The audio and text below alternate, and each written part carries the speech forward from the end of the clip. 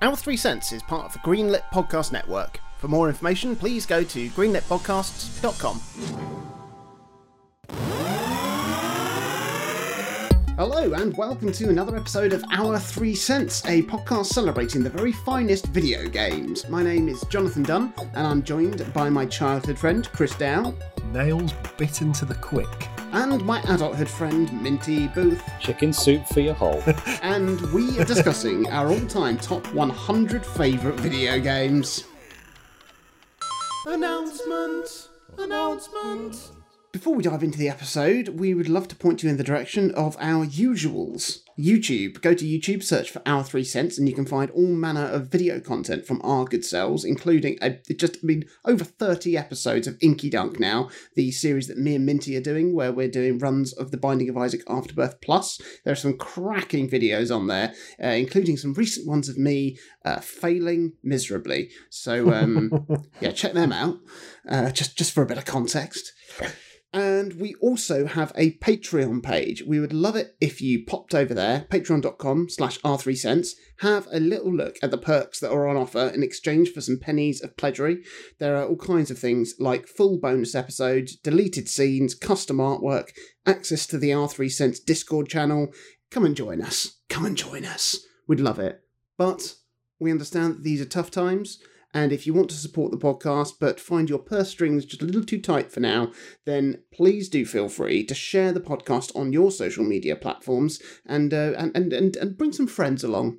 So, don't get me wrong, I'm very excited to talk about my 8th favourite video game of all time, but if possible, I'm actually more excited because today we are reaching the 100th question in the R3 Cents quiz. God, the whole box. The whole box. We've gone through the whole box, and who'd have thought that there'd be... Minty's on 50, Chris is on 49. It's unprecedented. We've got some incredible mileage out of it, considering this is the sort of thing that you just sort of wheel out during a party and be like, hey, who's Sonic's friend? Exactly. Yeah. So it comes down to this. If Chris gets this question right, then you're going to be tied, and it will have rendered the entire last 100 weeks moot. But, and I do have something up my sleeve, if that is the case. Not for today, but so you can relax your sphincters. Quiz.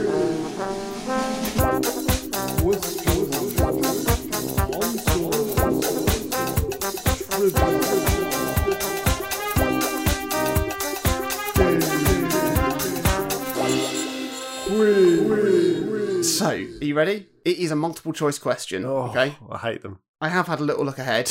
What was last week's question? What's the name of Sonic's friend? The fox who's got 2 tails. So, given the incredibly consistent difficulty curve of these questions, here we go. Who created a tennis game called Chase on his brown box years before the release of Pong? Oh, okay. Is it A, Nolan Bushnell? Is it B, Ralph Baer? Is it C, William Higginbotham? Or is it D, Gerald Lawson? Ralph Baer? I was going to say Clive Sinclair. He's old and he does computer things, doesn't he? But I'll go with A instead. Okay, well, the correct answer is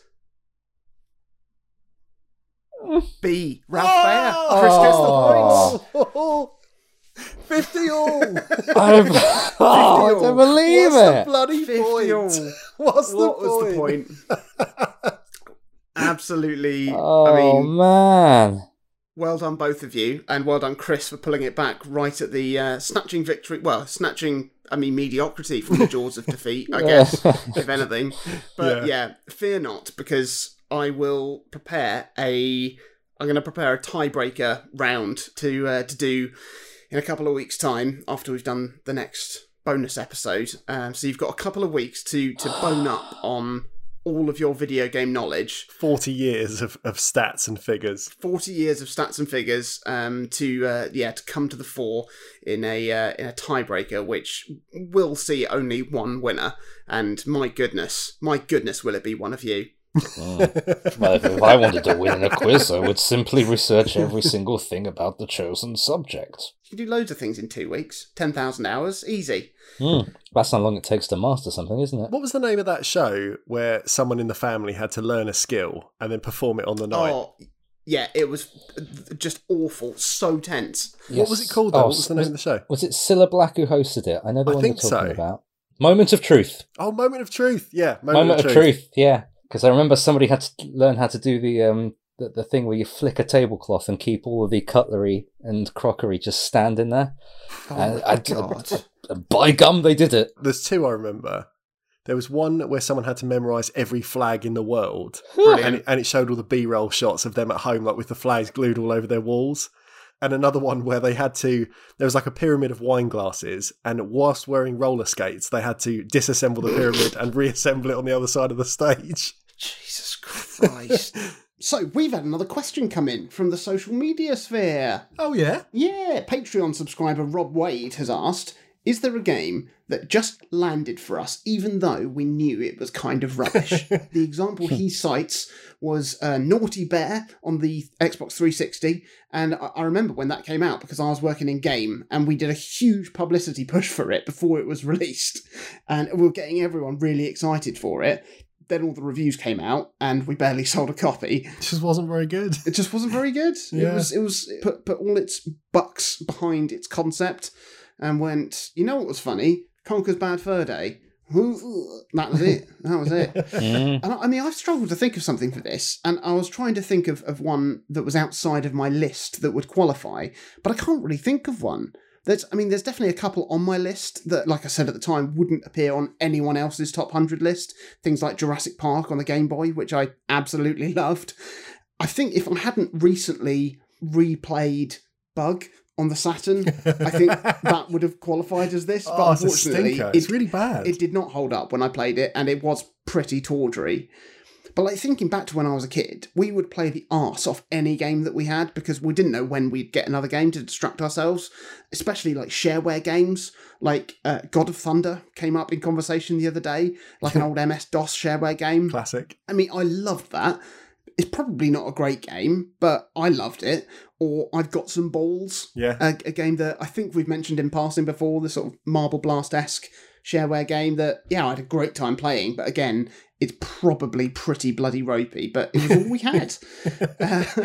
But I think the game that probably has the most differential ratio between my enjoyment of it and its Metacritic rating is probably Sonic 3D. Yeah. And yeah. I know that when I spoke about the game, I rather sheepishly posited that it might be a smidge too high on my list, but it doesn't change the fact that I absolutely love it.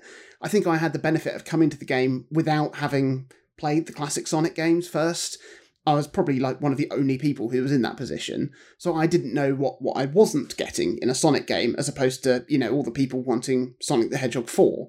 But I love Sonic 3D. I think it's a brilliant game, and I had so much fun playing it.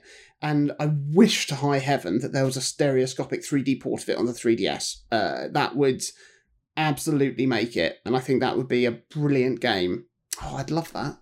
What about you guys, Minty? Yeah, well, like you said, it's been a difficult one to think of because I feel like I've answered this question or questions like it many times before in a very similar way, in that I don't really pick up a game if I hear people say that it's bad.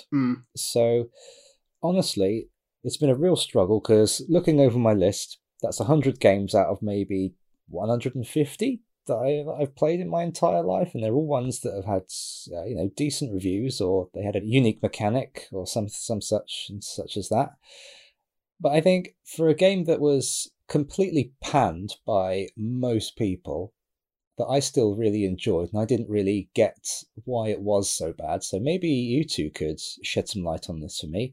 I really had a nice time with Plants vs. Zombies 2. I think, the reason why I didn't like it is because they changed the setup of it to being a freemium game rather than a premium game. Yeah. It was during that time when developers just got greedy. I mean, I say that time, it's still this time. Yeah.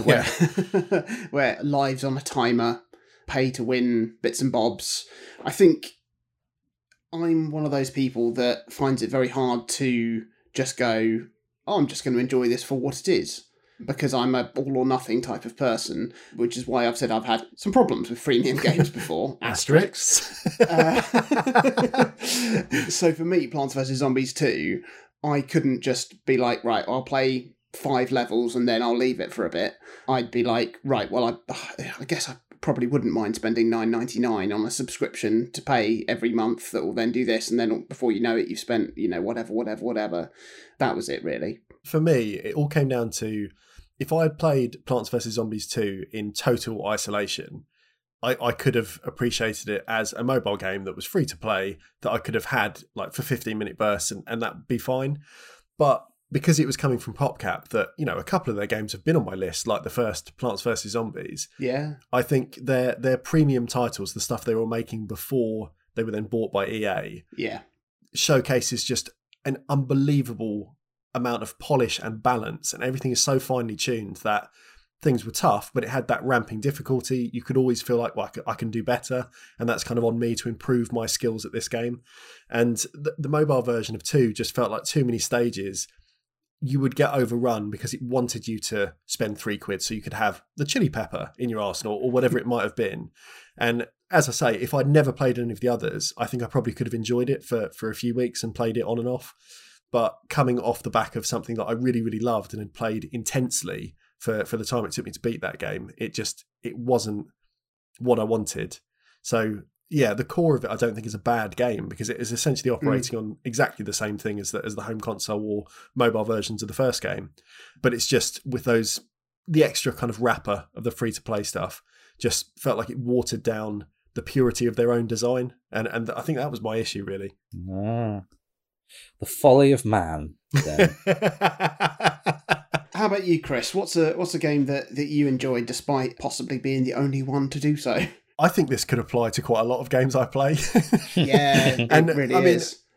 I don't know if I've ever really vocalised properly why I quite enjoy average or middling games, but I think it's down to the amount of time we have to play games, and I think it's down to there being a sort of pressure to enjoy certain things in life, it feels like sometimes.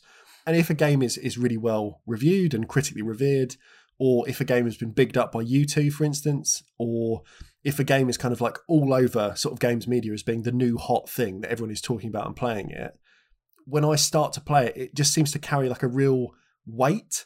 And there's like a pressure to really give it attention so I can be part of that conversation. I can find out why people are enjoying it. I can, experience all these little bits and bobs that people are really enjoying. And having to do that when everyone says it's great, it just feels like you're supposed to play it with a certain level of reverence, like an unwritten pressure that says, in those small bits of time you do have to play games, you should be giving game X or game Y all of your attention, undivided, and then you can love it in accordance with its critical value and its position in the zeitgeist with everyone else. Yeah. Whereas when I pick up something like Old Big Bobby Car, there's none of that, because no one gives a shit about it. Like, no one cares. And because of that, it's like most people are unaware it even exists as a piece of media. There's no expectation for me to have an opinion on it, that I know already that it's not going to be a particularly quality product. And so when I do play something like that, it's just all that weight is lifted. There's no pressure on me.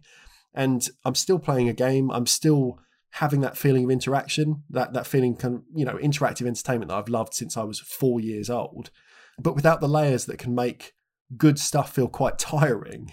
And I mean, as a comparison, like, we all have favourite films, we all have favourite TV shows, favourite stuff that we watch. Like, my favourite film is Punch Drunk Love.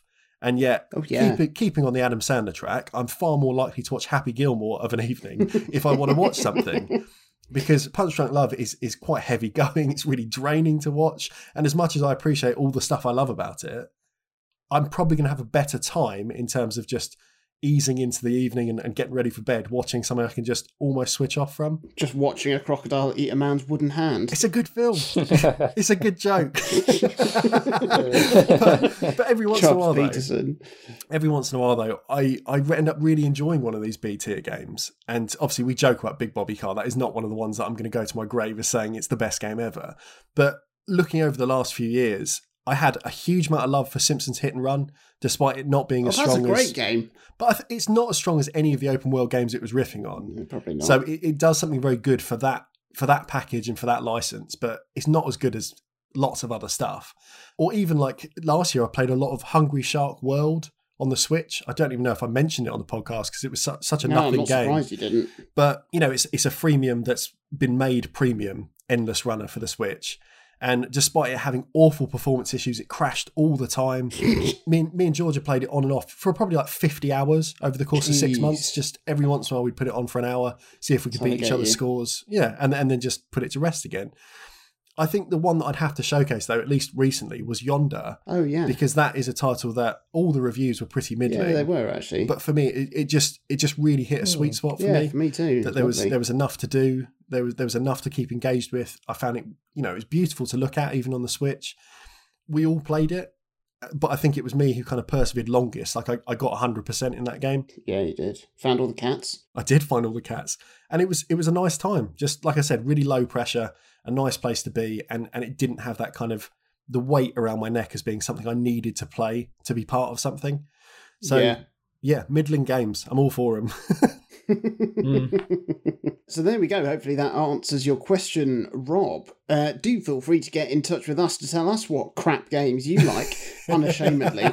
Or if you've got a question that you'd like us to answer in a future episode, then please do get in touch with us via our social media channels. So, what have we been playing in this last week? You know what? I'm going to kick us off this week because you're going to have to listen to me witter on for about 3,000 words in a minute. What you played then? Have a guess. Binding of Isaac? Binding of Isaac. Exclusively, pretty much. Oh. I just love the game. I absolutely love the game. So let's exclude the Keeper from this because I still haven't quite figured out how to really sort of make his mechanics work for me. Apart from the Keeper, I've done Greed mode with everyone. I've done on hard mode, Delirium, Mega Satan, Hush, Boss Rush, Blue Baby, The Lamb, Mum's Heart, Satan, and Isaac, with all of the characters, apart from the Lost, who I've done, as of today, I managed to do Hush with the Lost, which I was very, very pleased with, because you'll see in a recent Inky Dunk run I did, I uploaded three failed runs with the Lost, and I started recording a run because I got the Nord Leaf item, which is I thought the key to beating Hush and Mega Satan. No, Delirium, because if you stand still with the Nord Leaf, you can't be damaged. So if you have the Nord Leaf and then you manage to get an orbital that does damage, even better, an orbital that will go and attack things like, say, a stage 3 or 4 Meat Boy or Bandage Girl, then all you need to do is just stay still and just eventually the boss will sort of beat itself. And I know that's how I beat Hush before. I died the floor after getting Nord Leaf. I was absolutely livid. And then I had another run where I got the stopwatch, which actually works for the Lost, even though usually it's triggered by you taking damage, but you getting hit and losing your Holy Mantle with the Lost is enough to trigger stopwatch's slowdown effect, and then everything's slow in the room for the rest of the room. And I'm planning on using that idea to beat Boss Rush with the Lost, which I still haven't done. But yeah, I got to Hush. I had a really good build. I had Brimstone. I think I was Guppy, and I didn't have stopwatch. I didn't have Nord Leaf. I was trying to find an I'm Drowsy pill so that I could slow the room down, but I didn't have any of them, and I managed to do it. And I was very, very pleased with it. Well done. But annoyingly, I wasn't recording that run. So I've still got Boss Rush, Mega Satan, and Delirium to do with the Lost, and I'm not going to bother with greedier mode with the characters. Well, I'll have a go at it when I've done the rest. But after I've done these ones with the Lost, I'm going to try and get my head around how to play well as the Keeper character and try and tick off all of those. But it's just brilliant. I mean, I've clearly poured I don't know, probably at least another 100 hours into the game since picking it up again. Easily. It's just so good. Easily. It's at least 30 hours that you can watch of me playing it on YouTube. I did pick up a little bit of FIFA 21 the other day. I had a hankering to play a bit of FIFA. Picked up my Arsenal team that I'm managing. Bought Lionel Messi. So that's good. But yeah, that's it. It's just the Binding of Lionel Messi. Minty, what have you played this week? Are you still, by default, bravely adventuring on? Truly I am, yes, yeah. Like you, I've also been doing a little bit of Isaac too. Just before we started recording, I have been trying to do greedier mode with the Forgotten, just to finish off his post in there. I've done everything else, but Oh, it's hard. I had one run where I had the host hat, which gives explosion immunity, and I was like, well, that's it. That's the one run, because that's pretty much all the ultra greedier can do to you, is just hit you with exploding coins. So I figured, oh, well, if he can only throw things at me that I'm immune to, then I'll win. But then I died on the next floor. So it's so sad when it happens, isn't it? And that's it, really, yeah. Chris, how about you? What have you played this week? It's been a little bit light for me again this week. I haven't played much Binding of Isaac, but I have done the odd run just for something to do. I'm dreadful at it still, getting worse, if anything, but that's how it is. What I have played, I finished Urban Trial Freestyle on the 3DS. Oh, it's a lovely little game. I picked it up after you mentioned it the other day. I really like it. Like, I beat it 100% now. Nice. Across each stage, there's kind of there's a challenge score to get 5 stars on each one, and then there's a time trial sort of time to get through each one. And yeah, it's probably taken, I don't know, only about 5 hours total over the last few weeks, just little bits here and there. But like I said, when I got the console in the first place and I mentioned it, it is a pretty average clone of Trials, but it looks really nice in 3D. And it does. I do enjoy the sort of trial and error gameplay of the Trials series. So it fits quite nicely to just give a blast here and there. I mean, the 3DS is not necessarily the best place to play a game like this because it doesn't have analog triggers. So it's never going to have the same kind of nuance of control that the Trials games have on a home console. Because in those games, especially in the later stages, success and failure can rest on just incredibly tight windows of control, like millimeters of analog control, feathering the throttle and all that sort of thing. But this game, for having a bit less depth, a bit less challenge because of that, it becomes a much better handheld game, I think, because you can play it for 10 minutes, you do make progress, and then you can just set it down and pick it up another day. There's not the same kind of push to just have to really, really spend 5 hours on one track to get through it, because you're not worrying about kind of muscle memory, like I said, of just like subtle movements on your fingers. You just play and enjoy it. The other game I have played, and I just picked up yesterday, that I wanted to highlight, especially because it's what I would call a very Chris Dow game. It kind of really, really sort of taps into my interests, is a game called Hot Shot Racing on the Switch. And it is a lovely arcade racer that's got visuals that are super heavily inspired by the flat shaded polygons of Virtua Racing. And it's developed by Sumo Digital, who did the trio of Sonic and Sega All-Stars racing games, which were all very good. Ah, yeah. And more importantly, they did all of the home ports of Outrun 2. Outrun 2 has featured on my list. Yeah. It's really nice to play. It's got a really like heavy drift mechanic. It's got a good sense of speed. It's got good music. It looks fantastic. It's a proper throwback to sort of 90s Sega racing games.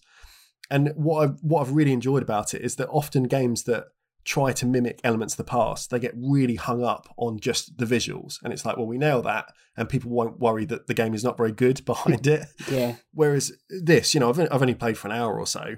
It gets it all right. It really does get it right. And Sumo are a really good team, and I think their lineage working with Sega really, really does show, because it feels like a modern Sega game, even though they have had no hand in it whatsoever as a publisher. It just looks and feels the part. There's loads to unlock there. It's got kind of, a good reason to sort of repeatedly play and sort of get better at different tracks and cups and everything. So I'm looking forward to sort of having a bit of time with that this week, whilst I wait very patiently for my PlayStation 5, which I have now been able to order as a birthday gift from all of my family, pooling some money for me. As you mentioned when you got yours, Jonathan, it's not easy to get hold of them at the moment. No. So I was in a queue for a long time, and now I'm in a queue to wait for it to be shipped for a long time as well. But I'm not sour. I'm just dour. I'm just happy to have the opportunity to eventually be able to play some of these new games. What games have you got queued up? I have on my shelf at the moment, I bought a copy of Demon's Souls, even though I know I'll be beyond awful at it. I'm going to try and play through some of that with you. I think I'll need it. I definitely will need it. If nothing else, just sort of virtually hold your hand to get you into it a bit. Yeah, I got a copy of Miles Morales on your recommendation. Excellent. That does come with the download code for Spider-Man Remastered as well, so I can sort of play through that little series, hopefully. The one I'm most excited about is playing The Pathless, just because it's published by Annapurna. I know nothing about it other than the fact that their stamp was on the front of the box. So, grab that. Who's it made by? It's made by they did another game, Abzu, is it? Oh, is it them? I think so. Well, I'll like it even more then. Abzu's great. Well, I very, very much look forward to hearing what you think. I mean, mainly I'm just looking forward to hearing you talk about Astro's Playroom, to be honest. Yeah, I mean, that obviously I couldn't say that was queued up because it's on the console itself, but I'm dreadfully excited to play that, hopefully first. You've got to play it first. It's the best introduction to the controller, if nothing else. It's just great. It'll get you excited to have a PlayStation. So, shall we move on to the reason why, certainly I'm here, which is to talk about my 8th favourite video game of all time. Yes. I'm really excited. Let's hear it. So, I realised that I inadvertently have a little run of handheld games in my list, which started with my 9th favourite game, being Link's Awakening, and culminates with my 6th favourite video game being what I consider to be the best handheld game ever made. Oh. And sandwiched between are 2 more classics of the diminutive device. Ooh. Now, my game this week is a bit of a tricky one to talk about, because a lot of the reasons I love it is down to its relationship to a game that has not yet appeared on my list. And I don't want to spoil too much about that game, if indeed it does so happen to appear higher up on my list than this lofty entry. So my introduction to RPGs was a game on the Sega Saturn called Shining the Holy Ark. I've mentioned it in passing, but I haven't said too much about it. It was a classic JRPG with turn-based battles, an epic story, the most incredible music from Motoi Sakuraba, just the most epic adventure. And I think I've mentioned this before, how the Saturn and home console games were something that I shared with my brother Alex, but my Game Boy and handheld games was something very much of my own. And I remember how when I got games like Pokemon and like Zelda, that they really felt like my games. Now, way back when I was talking about Dragon Warrior Monsters, I remember playing that game and I could envisage a top-down, simplistic version of Shining the Holy Ark that would work on a handheld. Like, I really yearned to have a proper JRPG on a handheld that would be a comparable experience to Shining the Holy Ark, that would be entirely mine. And I remember when coverage started on the Game Boy Advance, and the first sort of swathe of images came out for games that were going to be coming out, seeing things like, Super Mario Advance, and seeing things like Kururin, which I was also quite enamoured with. It's a great game. But I was totally intoxicated with the first images that I saw of Golden Sun. There it is. This was the first game that really looked next-gen in terms of handheld games. Like, seeing things like Mario and, Kururin, they were nice, they were colourful, they obviously looked a fair bit better than Game Boy Color games, but Golden Sun, like, something about these images, the sprites were so rounded, and, like, the thatched roofs of the houses in the villages were just so thatched. Like, I loved the style of it. And then I read more about it. It was a turn-based RPG from Camelot, the developers of Shining the Holy Ark, and the whole series of Shining games. I read more. I couldn't believe it. Motoi Sakuraba was also doing the music. I absolutely couldn't believe my luck. I was incensed. Like, for a while, I was led to believe that it would be a launch title for the console, and whilst I was gutted when it was delayed, it did at least afford me the opportunity to properly appreciate Rayman Advance and Tony Hawk's Pro Skater 2, whilst I waited for Golden Sun's eventual release the following year. Was it worth the wait? I mean, obviously it was. Otherwise, this is like a hell of a detour on my way to talk about Kururin. Oh, that'd be such a good bait and switch at the end to be like, it wasn't, which is why. That would have been good. So, Minty talked up Golden Sun many weeks back now when it appeared as your 33rd favourite video game of all time. Mm-hmm. And in typical Minty fashion, you gave a superb breakdown of the characters, the setting and the story. I'm going to do my best to give a brief recap, but I definitely recommend going back and listening to that episode too. So the story of Golden Sun takes place in a land called Weyard, a world governed by the mythological concept of the classical elements, earth, wind, air and fire. And within this world, there are certain gifted people who can attune themselves to the elements to grant them alchemical powers called synergy.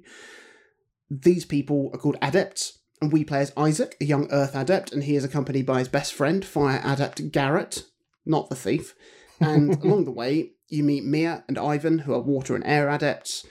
And because of this overwhelming power of alchemy. Many generations ago, this magic was sealed away in Mount Aleph, and the game opens with the game's two antagonists, Satoros and Menardi, trying to steal the elemental stars contained in the mountain to return them to their respective lighthouses across the world to restore the power of alchemy.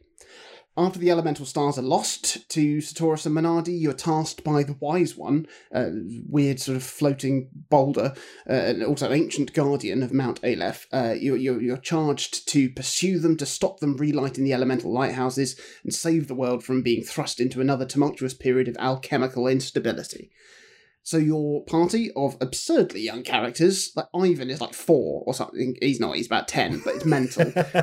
But they set off to explore the world and stop the villains, and this sees you journey across all kinds of conveniently placed biomes, visit loads of towns, cities, castles, palaces, caves, temples, meet all kinds of brilliant characters along the way.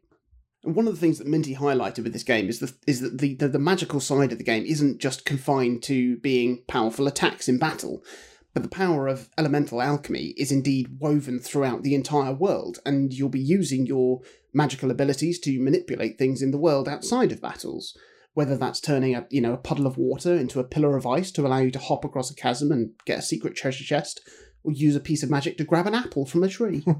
There are also literal organic elements of the elements scattered around the world too, in the form of the Jinn system. And you'll encounter various Jinn aligned with the different elements, and sometimes they'll ambush you, sometimes you'll need to go looking for them, and if you're successful in beating them in battle, then they'll join your party, and you can then align them with a member of your party to alter their elemental alignment or boost their core elemental power, allowing you to access the most incredible summon abilities, where you will literally call upon the gods of the elements to aid you in battle in some visually stunning magical attacks. It really helps make the game and the world feel alive and inhabited and just brimming with magic and adventure. Like all the best JRPGs, it's vintage dated. And like all the best JRPGs, the fun mechanics of exploring this world is neatly balanced with pure story at its heart.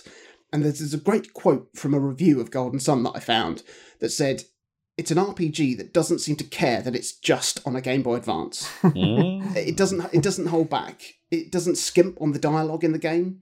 The only thing that saw any sort of criticism in the reviews of the game is very wordy, some reviews said. And certainly when I played through the game a second and third time, I'd be skipping through the dialogue a fair bit faster than I did the first time. But that first playthrough, I loved just how enormous and epic the game was, and I pored over every word of dialogue to find out more about the world, the characters, and its deep, murky lore. I do, however, remember being a little bit cynical of its dialogue response options. Like, occasionally you'll be asked to respond to something someone else has said, and it was usually just yes or no. And it absolutely didn't matter if you replied yes or no. The conversation would go exactly the same way regardless. It was just so I didn't really see the point in those things being in there. But then there are some consequential decisions for you to make as well, which do have some repercussions. But it's such a beautiful game to look at as well. Like, for on the low-res screen, especially on like the early Game Boy Advances, which didn't even have a bloody backlight on the screen, it still looked lovely. It had this gorgeous little art style with the sort of chibi-esque sprites and beautifully realised environments and buildings. And then there was this really cool kind of pseudo 3D, I think it was like Mode 7 imbued overworld map that, made the world feel like it actually had a sense of depth and, was actually kind of on a globe more than just a flat image, But it was the battles where the game really became like a technical showstopper.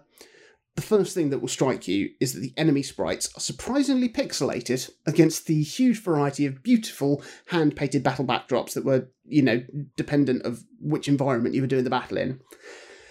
Your characters were also quite static. They had about 2 frames of animation that would just loop when they were waiting to attack and defend. And you'd be right in thinking that this initial setup isn't that impressive. But then come the actual magical attacks, and my word, were they stunning. Like, it was the first time I'd seen particle effects, and the way that the elemental attacks would just like sparkle and fizz with particles flying around to do damage, it just looked so lovely. And the more powerful the attacks got, the more impressive they looked. And there was 2 particular attacks that Isaac had called Ragnarok and Gaia Blade, where a huge sword would come down and just cleave its way through the entire battlefield just with this enormous burst of particle effects. And I mean, I didn't know whether or not the slowdown that followed was part of the effect, but my goodness, it made you appreciate just what was going on. It was by far the best looking thing I'd seen on a handheld.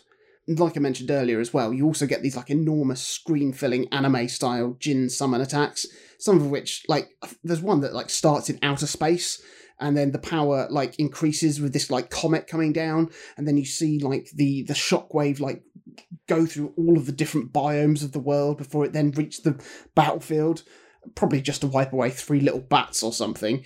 Or like summoning a sea god to produce a tidal wave of particle effects to wash away the sinners, I imagine. And the music. My word, the music. I knew that Motoi Sakuraba was capable of writing the very best video game music there is to hear, with epic, sweeping battle themes, beautifully delicate melodies drifting on the winds of adventure. But with the soundtrack of Golden Sun, like, hearing these compositions reduced down to be played through the Game Boy Advance's, pretty basic sound chip, it really made you appreciate just the technical scope of what he's created here. Like, he'd somehow managed to program...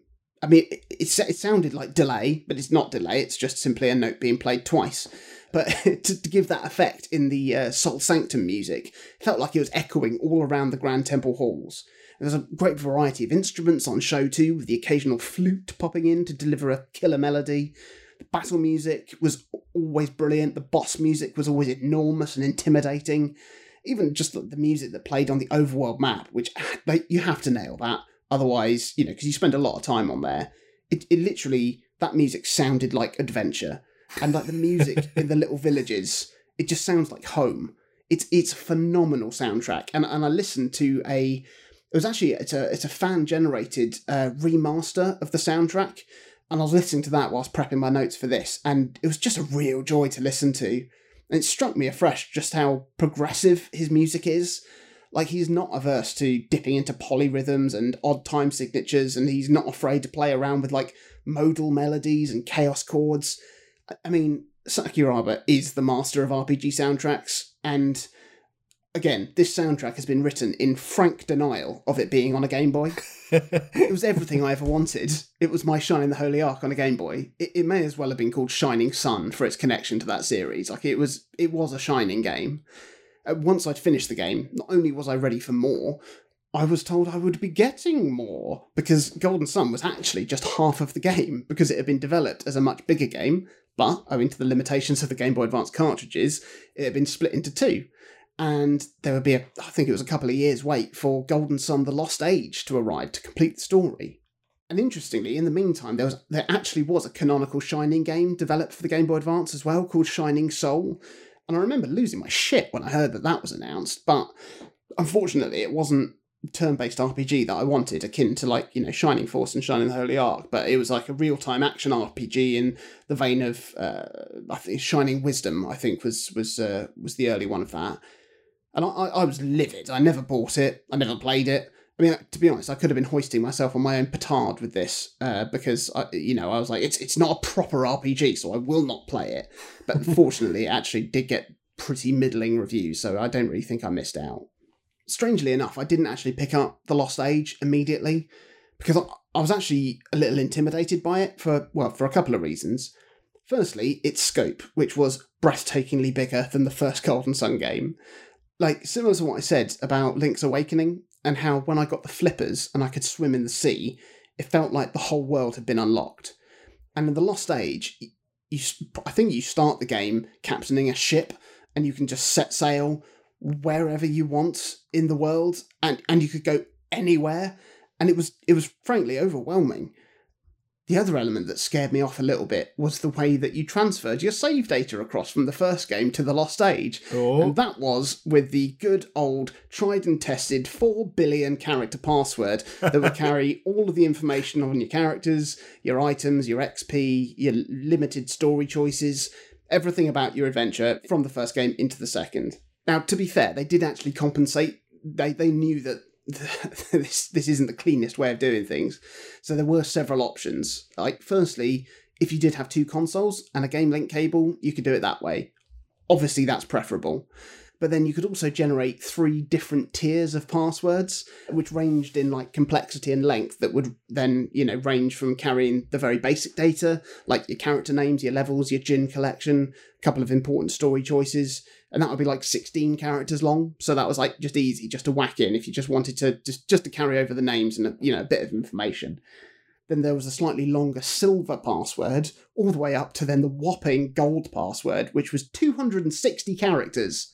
260 Jesus characters. Christ. Seriously? 260 characters.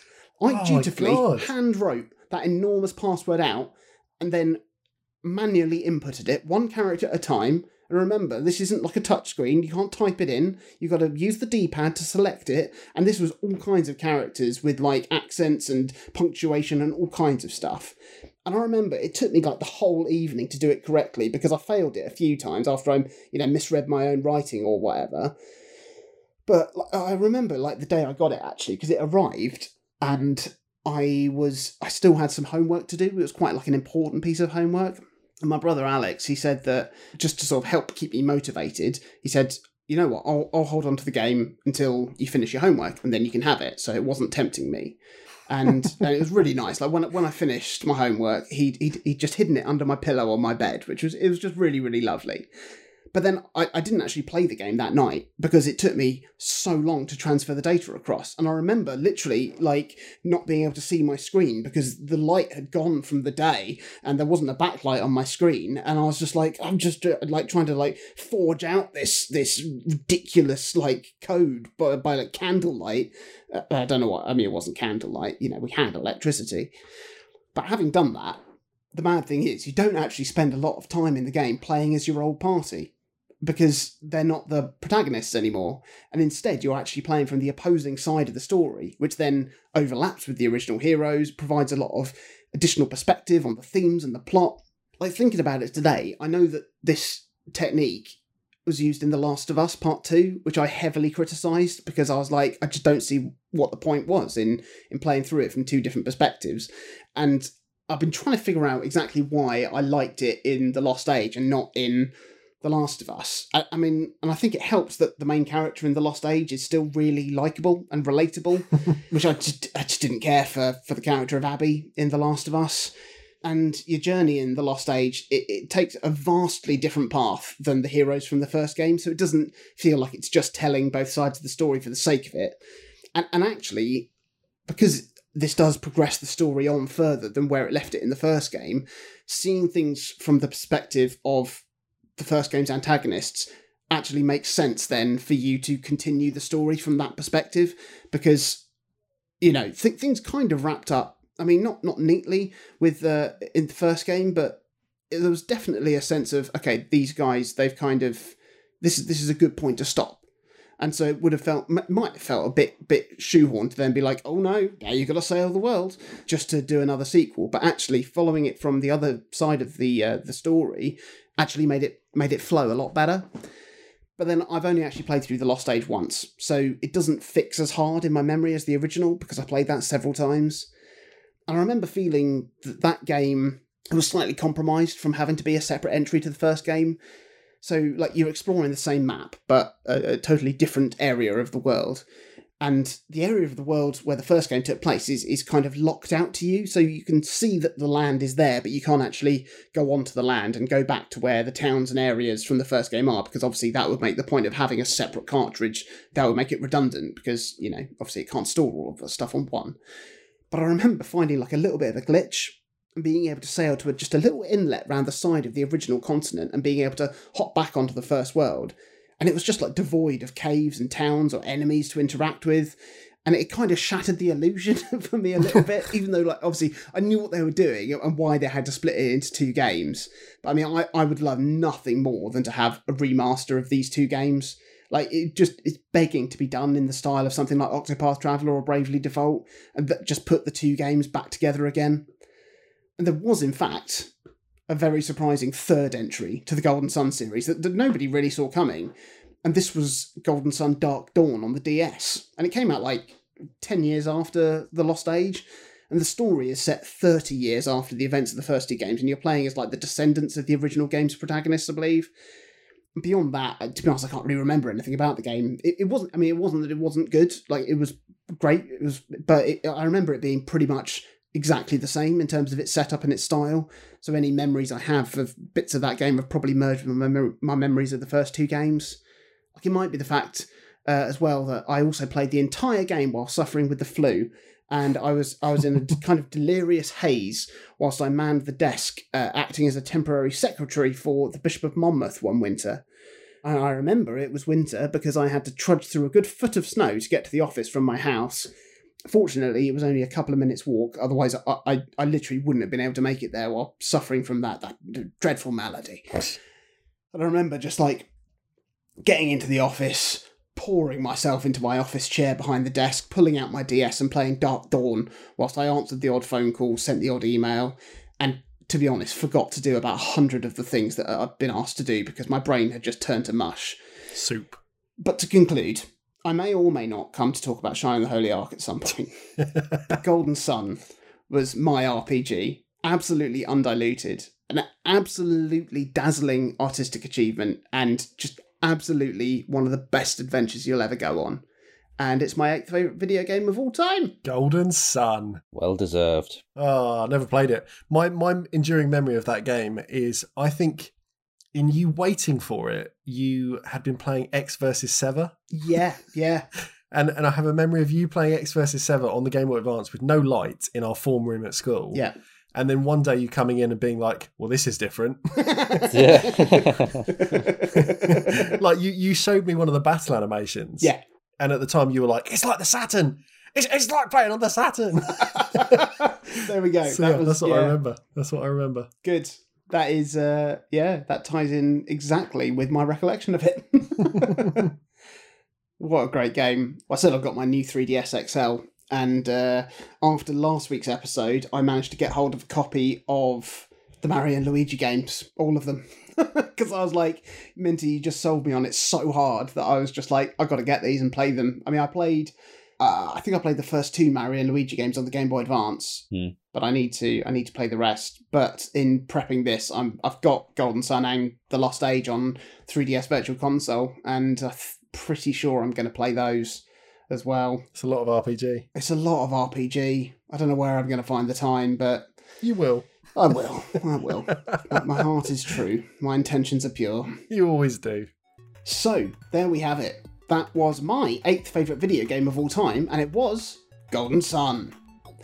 If you've enjoyed this episode, or if indeed you've enjoyed any of our episodes, please do share the podcast on social media, tell your friends about it, get some more people to listen.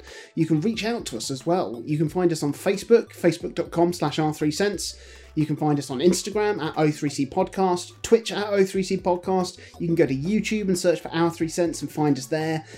We'd love to hear from you. Tell us what you're playing. Tell us what you think of these games. Ask us questions you might like us to chat over in future episodes. And please, as well, do tell us what your top 10 favourite video games of all time are, because we are accruing them to feature in a future bonus episode, and that'll be really, really great to discuss. You can also take us to task on our opinions and frankly, our attitudes individually. I'm on Twitter at Jonathan Dunn. I am at Chaz_Hodge_S. I am Clement_Boo. And if you're really enjoying what we're doing and want to support us even more than just listening to all of our gubbins, then head over to patreon.com/r3cents. Why not pledge a few pennies? Join us on the Discord and have a great time. And please do join us next week for a very, very exciting, super special bonus episode, which we are entitling Feeding the Fire, as we are doing a deep dive into the indie game Blue Fire, the Legend of Zelda come Dark Souls 3D platformer from indie studio Robbie Studios in Argentina. And we have a very special guest, which is Gabriel Rosa, the director of the game, and we'll be chatting all about how the game came to be, challenges of making your first game, and the games that inspired him to make Blue Fire. And it is a doozy of an episode and you don't want to miss out. See you there. Top stuff. And now a word from our sponsor. And now a word from our sponsor. And now a word from our sponsor.